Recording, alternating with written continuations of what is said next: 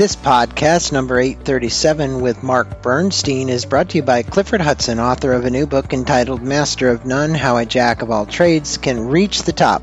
Cliff Hudson is the former CEO of Sonic Drive-In, a major franchise fast food chain headquartered in Oklahoma City. In his new book, Cliff addresses the fact that to reach the top, it is not always necessary to be so skilled at one thing, but to have a multitude of skills that you are good at and that can help you navigate the path toward success. In my interview with Cliff, we discussed the twists and turns of his personal career that led him to become the CEO of Sonic Corporation. If you want to learn more about Cliff and his new book, Master of None, A Jack of All Trades Can Still Reach the Top, please visit his website at Clifford Hudson, that's www.cliffordhudson.com. And now for our featured podcast, I hope you enjoy listening to my interview with Mark Bernstein about his new book, The Fiscal Therapy 1.0. Happy listening. Welcome back to Inside Personal Growth. This is Greg Voisin, the host of Inside Personal Growth. And we have Mark Bernstein joining us from Philadelphia, Pennsylvania. Good day to you, Mark. How are you doing? Great, Greg. How are you? Well, we appreciate having you on the show. I'm doing great for a Monday morning. And you are a friend of Bill Gladstone's. That's how we connected. Bill sends us a lot of great authors. And for those of you who don't know, he has a company called Waterside Productions here in North San Diego County. And Mark is one of the authors that published through Waterstone. Mark, I'm going to let our listeners know a teeny bit about you because my first question really kind of helps us get to how you got to this concept of his new book called The Fiscal Therapy Solution 1.0, 6 Steps to Personal and Business Financial Health.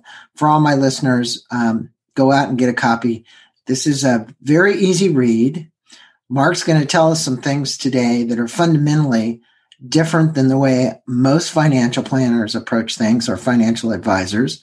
And I think it's really important that you learn these lessons because it's important. So Mark is a financial planner, and I'd say he's more than that. He's really your confidant. He's your Sherpa.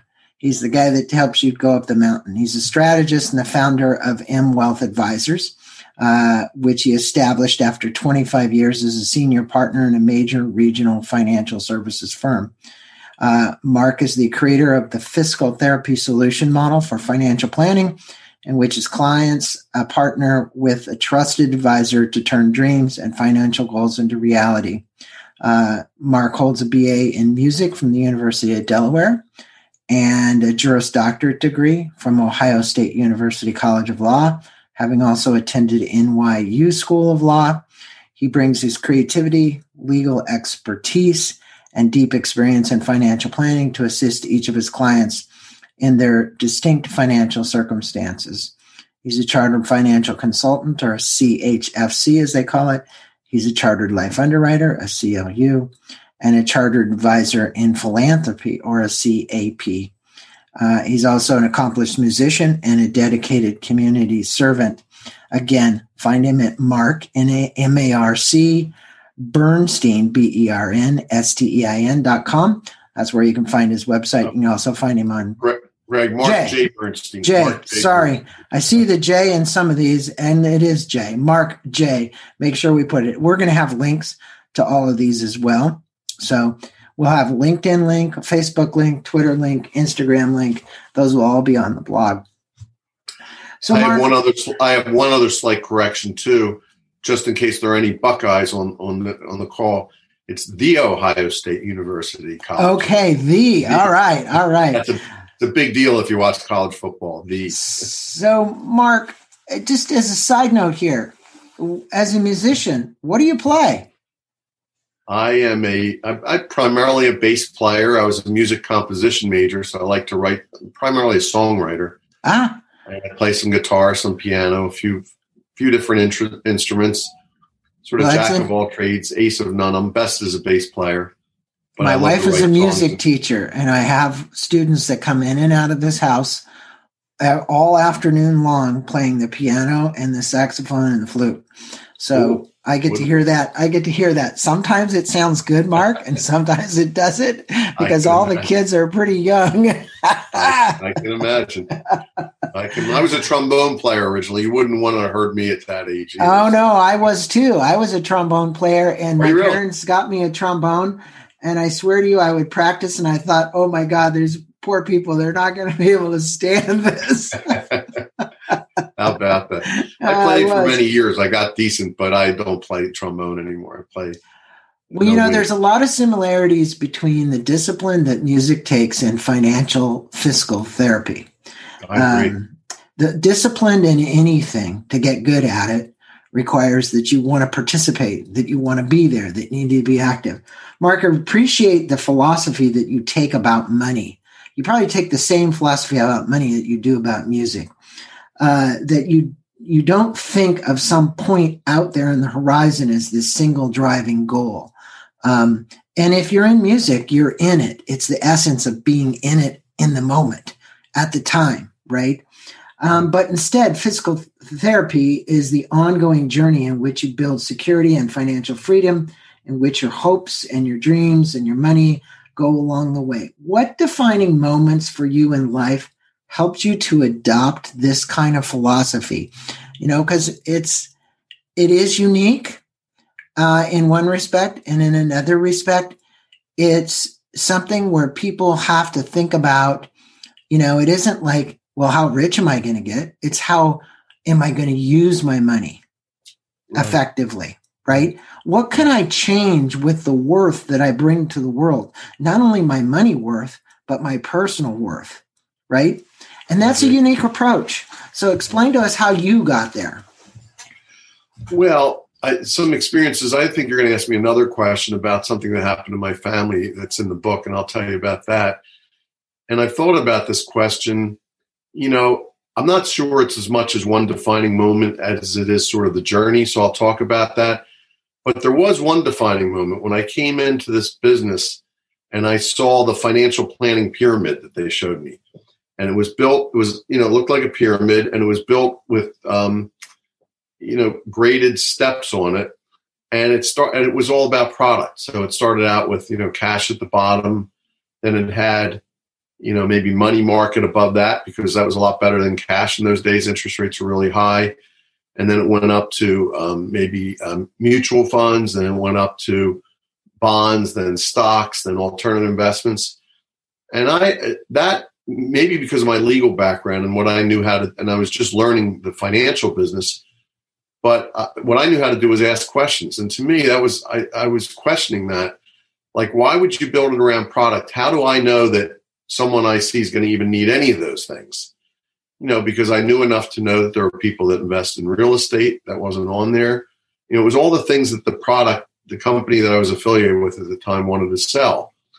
And I was like, that doesn't really make a lot of sense. So that sort of began me on the journey of thinking about, what do people really need and how do we get it for them?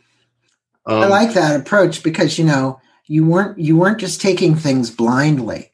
And I think sometimes even in, I had a podcast just prior to you. The End of Upside Down Living is the name of the book. And you also wrote a book called The End of Upside Down Thinking prior to that. And I think it's like blind faith, you're just following. Right. I mean, a perfect example of that is just kind of what happened at the Capitol last Wednesday, right? It's like, do you just keep going on believing what somebody is telling you, or do you question these things, right? And I think what's important is you question it. And in one of your videos at your website, you speak about your father and his greeting card business and it going up in smoke, right? Just literally burned to the ground. What impact did that have on you as a child and your passion for helping people live abundantly and rewarding and enriched lives? Because you were saying that he didn't have much insurance either. So, your dad had not insured the building and the contents and all the rest of the stuff. So explain what happened in that moment and then what proceeded after that.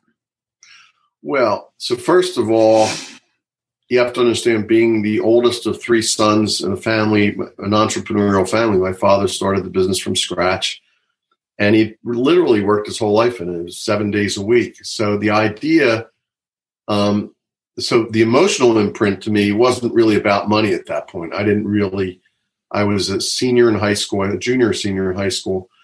And it didn't occur to me until he said he ddid have insurance and he had reviewed his insurance, but he hadn't done it for a few years. And he knew immediately that it was going to be inadequate. So he mentioned that. And I thought, this could be a bad thing financially, So that's as much as it occurred to me about that. But what really occurred to me is he had put, at that point, I would say 20 years of his life, maybe more than 20 years of his life into that business, and literally worked 7 days a week and was just being able to take it easy. So he was working towards his own financial freedom, his financial independence. And I saw that that's what was going up in smoke and flames. I could tell by the concern in his voice and the fact that he didn't have enough insurance that this could be a really bad financial event, and that was going to put a damper on his dreams and his plans. So it left a big emotional imprint. It wasn't until really many years later that I realized how I think it impacted my thinking and maybe even why I chose this as a career. Also, one of the things is I had on my other side of the family, my grandfather and uncle were accountants, and as a music major, and I wanted to take diversity of courses, and I took Accounting 101 my freshman year before I really got into all my music classes, and I was like, I'm never doing this for a living. It was just ledgers, and I was good in math, but I just had no interest. But yet I ended up in something not accounting, but something somewhat close to it. Work with accountants all the time, work with taxes, so how did that happen? So I thought a lot about that. So I think partly, the background that people were financially oriented in my family, and then the fact that this happened. And as I built my own financial planning pyramid in the business, compared to the one we talked about before, at the bottom of that pyramid, it says protection. It says protection, then it says savings and debt, then it says growth, then it says income and legacy. And that's the one I use now, and that's in my book. And the reason is I saw firsthand, and really got it emotionally, that not having enough insurance can be a much bigger deal than a bad year in the stock market. You're working further up the pyramid when something happens up there. But if you haven't protected your base, in this case, his ability to earn an income, which drove everything that we did as a family financially, that's a lot more devastating. So the pyramid that I developed over time I adopted it from other sources, and other people were using similar things. But I think mine's unique in terms of those 5 levels.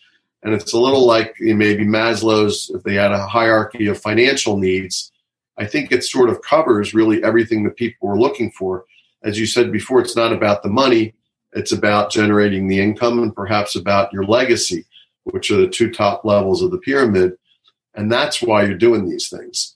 So that made a lot more sense to me than that what I call the brokerage model of financial planning, which is all about the product. And again, the emotional imprint of that fire, had me really think about what that should look like.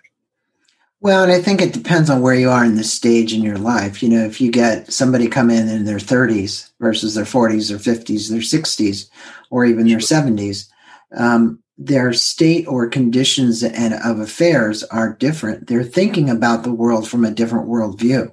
And what I like about you is you approach them from where they are. You get them to think about all of those elements, no matter what part it is in their life. If they're in their 70s, maybe it's long-term care. If they're in their 30s, maybe it's disability insurance that they need to think about, or whatever it might be. But you state that our financial health is integrally connected to us defining our purpose. Now, there aren't a lot of financial planners that are going to cross into the world of defining the purpose for people, which is why you're unique in what you do. Why, in your estimation, is knowing and living your purpose so important to one's financial health?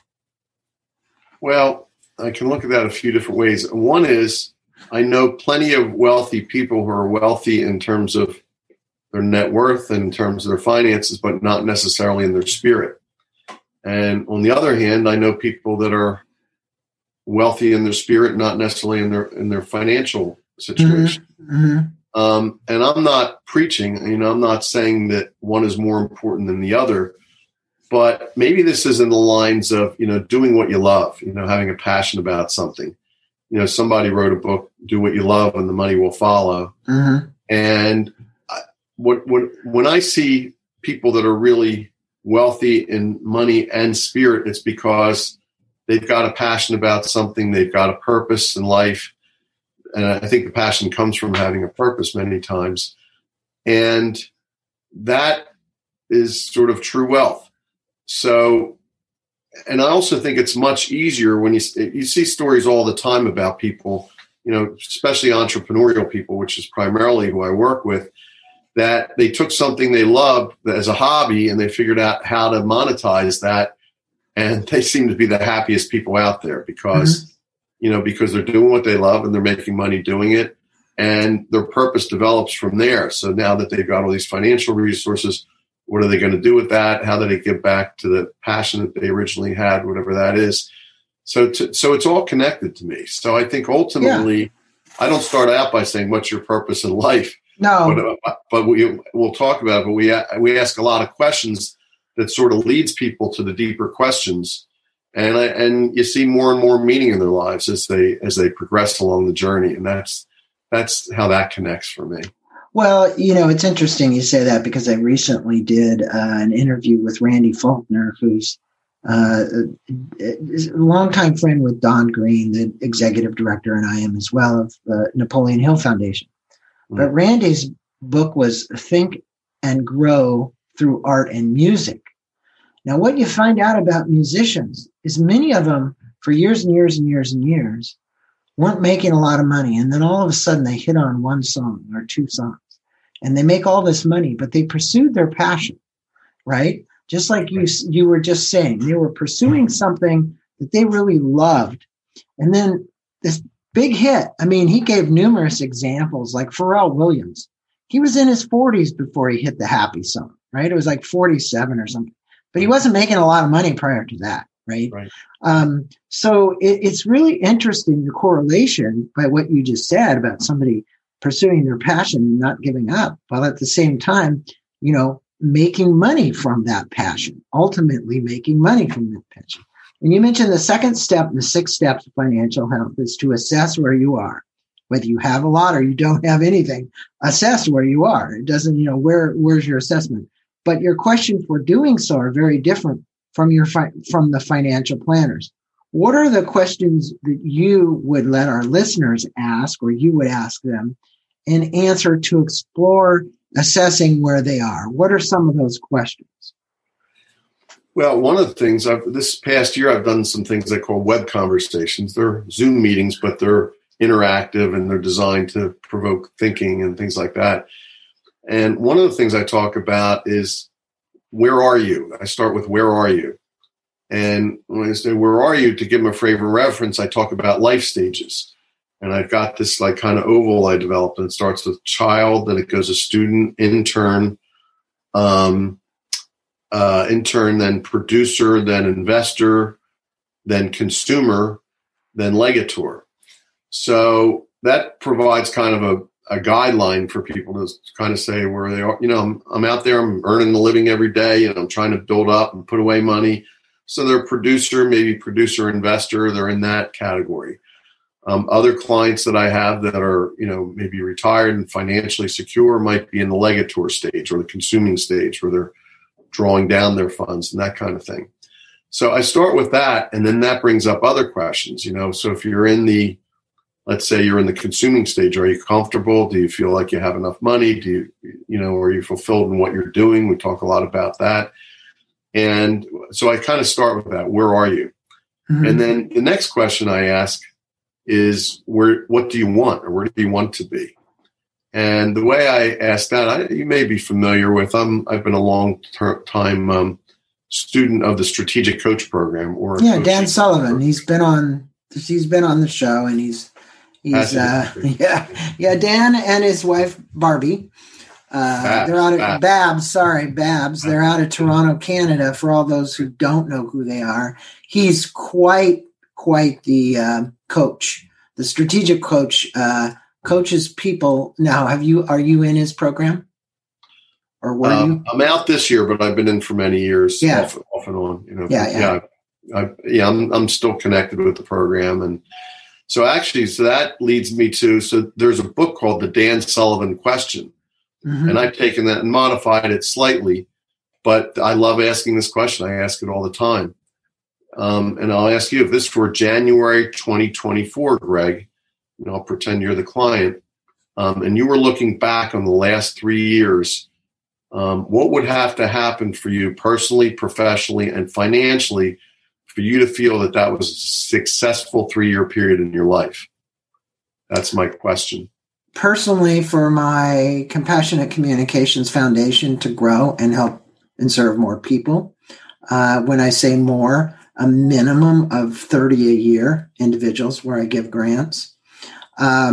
Secondly, for my income to grow as a percentage so that I can support all of this at a minimum of 10 to 12% a year, right? And then for me, to utilize the resources I have in some way to make a difference. In other words, the money that I've already accumulated, whether it's, when I say a difference, I could be giving it to my son to buy a home, or giving it to my grandchildren, or my wife and I using it for some endeavor that we would use it for. But more importantly, on how can I contribute back? That would be a success for me. So you've thought about this. See, that's great. When I asked that question, and yours has a lot of meaning behind it, which I knew it would based on the conversation we had so far. But when I ask that question, usually I get a pretty long answer. Sometimes it evolves into an hour and a half conversation, which is great, because the deeper we go, the better, because the more I understand about that, the more I can help someone get there. So your question was about the questions, and I generally start with, where are you? I like the question, yeah.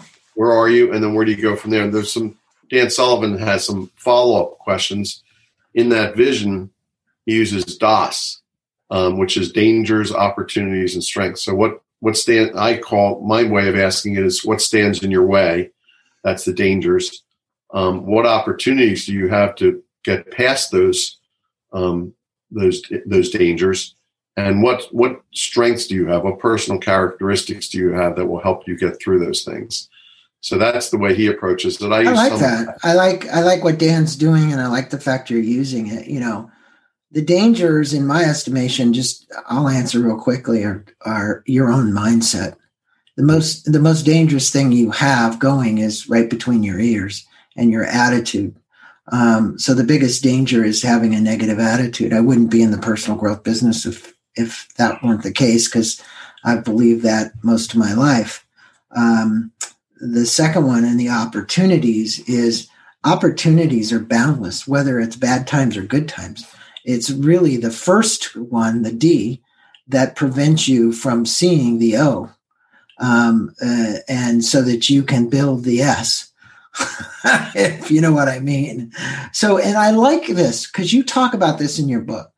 You speak about creating a more peaceful relationship with money. Okay. By the way, can I ask you one question before we go on to that? Yeah. Couldn't the stuff between your ears also be your greatest strength too? It could also be. Oh, it is if you are working on it. Right. I think just like playing the trombone or playing any musical instrument. I'm great. We start off with music because I see the kids that are dedicated, my wife has, and then I see the ones that don't practice in between. And I think anything requires, it's like doing this podcast show. People always say, oh, you're such a great interviewer. Well, I've done 800 and almost 50 interviews. You're going to get good because you're going to keep doing it. And if you don't quit and you persist, good things are going to happen. So just keep at it, just keep at it. And that's the thing the question I have for you, because this one, out of all the things you said in your book, I think the fact that you were looking for harmony and balance and peace with money. Okay. What advice would you give the listeners in creating this peaceful relationship with money? money, whether you came from I came from a small little Jewish mother, about this tall, maiden name Feinberg. So couldn't be any more Jewish. I would presume that you might have a little bit of that persuasion in your blood as well. I do. Okay. 100%. Yeah. So there's a lot of guilt that came around money and being brought up Jewish. Mm-hmm. And I would say, and I'm blessed by what was given to me from a standpoint of the mental mindset around money, because I had the opportunity to learn how to shift it. Okay. It wasn't scarcity mentality. It's really abundance mentality. And the fact that you can have that, but it's also really, I love the word you used, peace, because so many people are not at peace with what it is they have or what it is they want or how they're going to get there. Well, so you just said a lot, and I think I have a lot to say about that.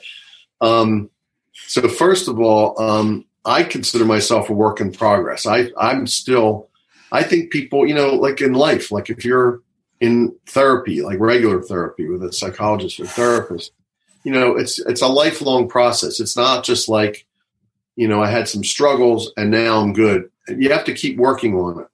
So one of the things, it's interesting because, when you're talking about, we were talking before about Das, and the mind can be either, a strength or a danger.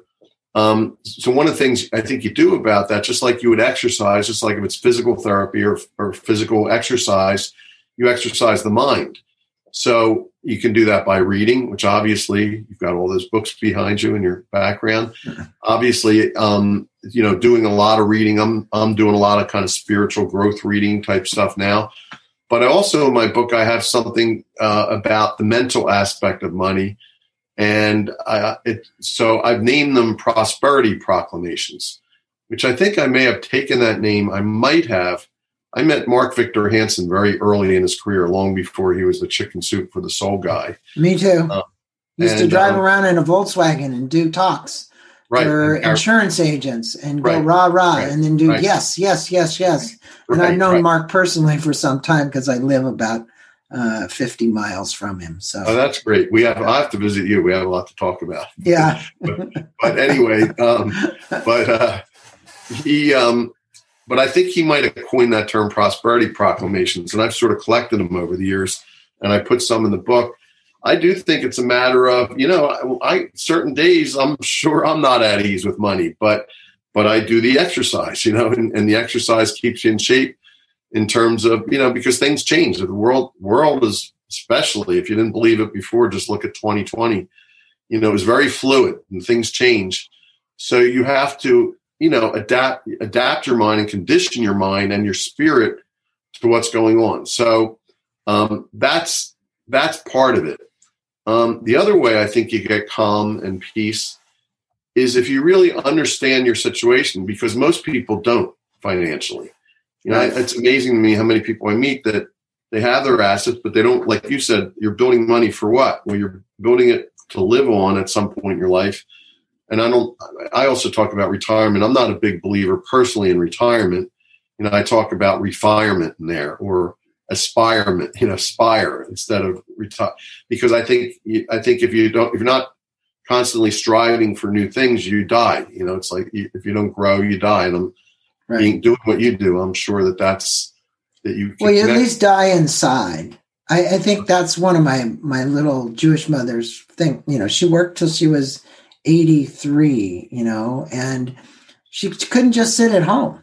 She just didn't like it. She was the oldest checker, believe it or not, and she didn't need the money at Home Depot. She loved the human interaction, to be able to talk to people. Right. And it's, I akin that to kind of you said earlier in the show something about, oh God, you weren't going to go down that accountant path, because it was so boring. Well, what you did is you mixed accountancy with the ability to actually interact with people and have an impact. That makes a difference than putting on, the green visor and sitting there and grinding numbers out and saying you or whatever. That's the biggest difference. And, you said, of course, I know accountants like that today that, I have a different vision of accounting too. Yes. So, it's what you make of it. So a lot of them have branched out quite a bit, and a lot of them do still go very reclusive and sit back in. And we need both. We need both. But, you say this assessment of the finances, but in your step 4 is provide a treatment or a prescription for the client. So what makes your treatments or recommendations different from many of the other advisors that they would get? And what is this roadmap? You call it ROD, and then MAP is spelled MAP with capital letters for success.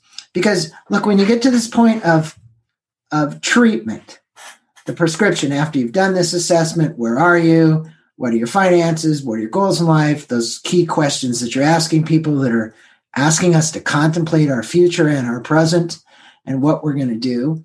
And now we've spilled everything out to you. Mark, we've given you everything we've got. This is where we are. We're still working. We got X in the bank. What's your prescription?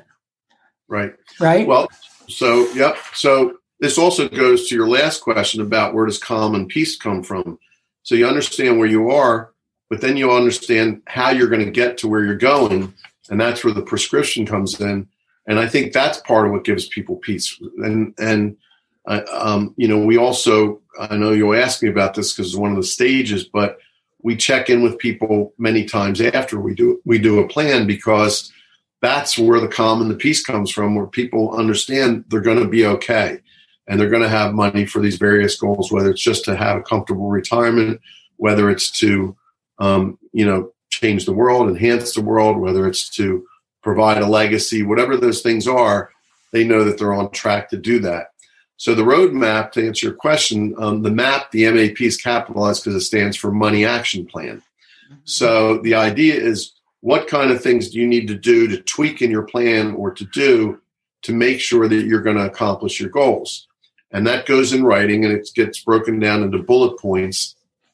And we call it an implementation guide. And in the implementation guide or the roadmap, there are things that are checked off with dates and deadlines and things that are going to happen that are going to positively impact your overall financial situation.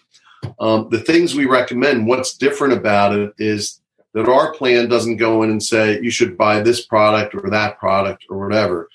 It's now there might be products involved. You might, as an example, it might be you need to update your estate documents because what you said you wanted is not reflected in those documents. And here's the outline of what that should look like based on what you said, and we'll help get you to the attorney. We'll walk you through it. We'll sit with you if you want to, or be on Zoom with you if you want us to make sure that the I's get dotted and the T's get crossed, and you get that estate plan. Along with that, you had stated that you're concerned about estate taxes. You might want to consider life insurance for that purpose to help with that. So that's a product. But we don't talk about a company's product. We don't talk about anything specific. It's not there to sell. It's just to say, hey, here's the options that are available to you to help with that, to help with whatever that goal is, whatever you're lacking in that area. Of course, it might be putting away more money in certain kinds of instruments. It might be a better balance of their assets or more in line with the risk profile or whatever that is. But again, we're not going in. We're saying, here's what you need to do to get there. It's not based on any product or set of products. It's based on here's what you need to do to get there. And well, I think what's important, Mark, is that you are providing options and you're giving your clients the opportunity and guidance. So here's the important part. Look, you're the Sherpa. You've been down the path many times with many different clients.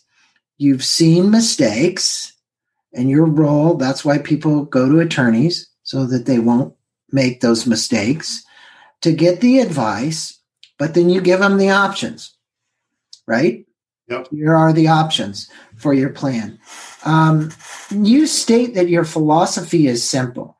You encourage the clients to consider financial issues in a new way and from new perspectives. How does looking at this physical house from the vantage point change the relationship with money and finances? Because this book, I will tell you after having read it, while it's quite simple read, right?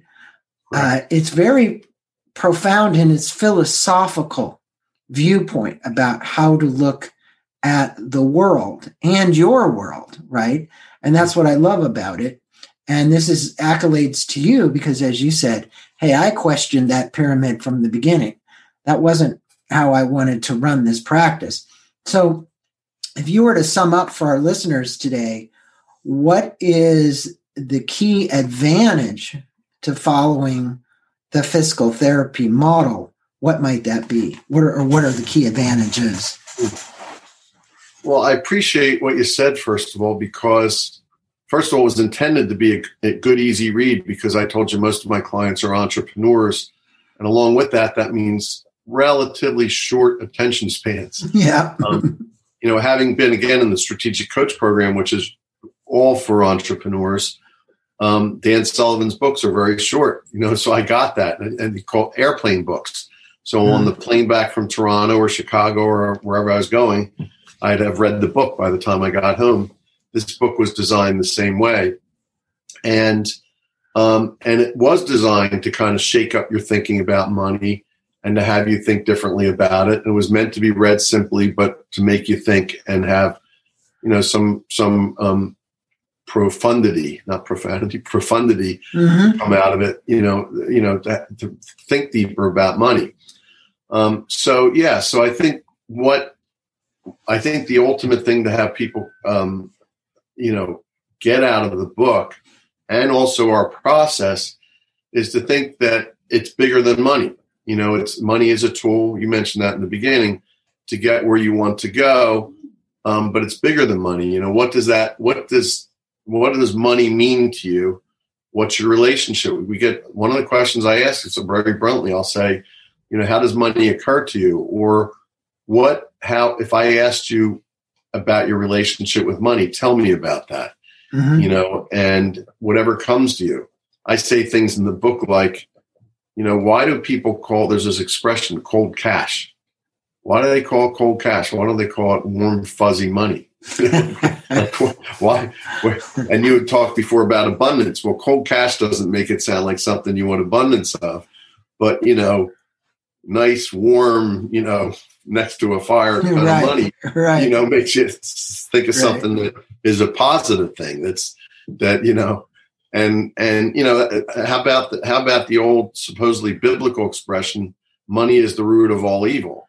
Right. Well, that's not this. Supposedly the original biblical quote was, the love of money is the root of all evil. Right. Well, there's a huge difference.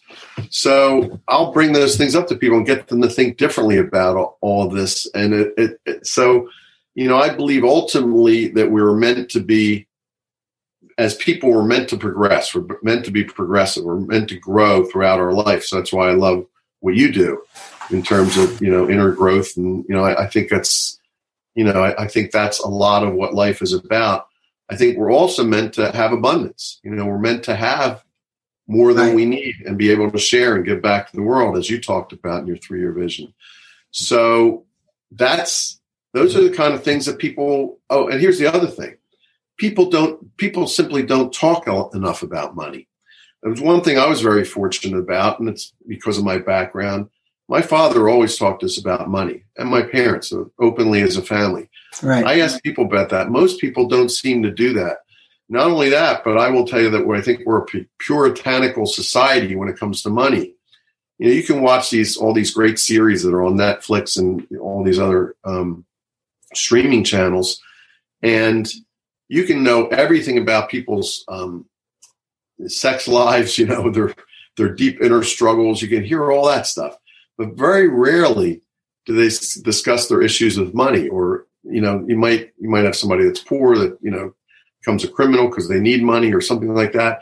But you don't hear them talking about money. Now it's changed. You have these shows like Billions. You have some things that have come out recently, but in general, we don't talk about money. So by talking about it, getting more comfortable, and knowing that you're closer to your goals than you think you are, or that if you're not as close as you'd like to be, you know exactly what to do about it. All that, I think, brings more peace, and it brings more understanding, and it brings more fluidity, and it makes it a natural part of life rather than this possibly evil thing that's hanging out there that we've been led to believe about over the years. Well, you were talking about shows. I think one of the shows that does a pretty good job of talking about money is The Last Tango in Halifax. It's a British show. If you haven't seen it, but it does a really good job of weaving it in the finances of the family and the challenges they face and who's going to pay it and who's going to borrow from whom and what, all those kind of things, which you say people aren't talking about. But I think it's this mental construct that you get early on about money that either needs somewhere along the line to possibly shift, depending on the generation you got it from, or you need to work on it yourself. But the reality is what you do is you help people see their mental construct by the questions that you ask. And it gets them thinking, because frequently they're not thinking about money. They're thinking about what they can do with money if they had it. I'll say that. They're thinking about what they could do with money if they had it. The if they had it part is the part that should come first, because that's what they need to be working on to get it, to be able to do what they're going to do. Right. So that's, it's almost like I've already spent it and I don't even have it yet. Right. But it also goes to the question of purpose that you asked about before. It's, why do you, I have a son who, he's always like, I'm not going to be in the system. He's one of these, he's growing out of that, but he's always outside the system kind of guy. And I'm like, well, what do you want to do? What kind of life do you want to have? I want to have cars. I want to have a comfortable life. I want to have a nice house. Well, how are you going to do that? You have to figure out how you're going to do that. There's steps to getting there, and we're working through them. But the getting there part, and that's what you address. And I think that whether people have made it, or they're in the process of, they use the term making it, the stages of the life are so important in doing the evaluation and the assessment and the roadmap to get people there. There's a lot of people that you work with that are still in growth stage. You said you had a little chart, Sure. Here's where you fall on this chart, right? And that is kind of that is all of our lives. And that's what I love about Joseph Campbell. Where are we on this hero's journey?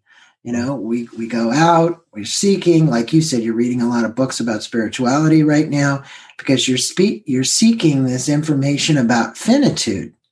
The lost art of dying. I did an interview just 2 months ago with a doctor out of New York.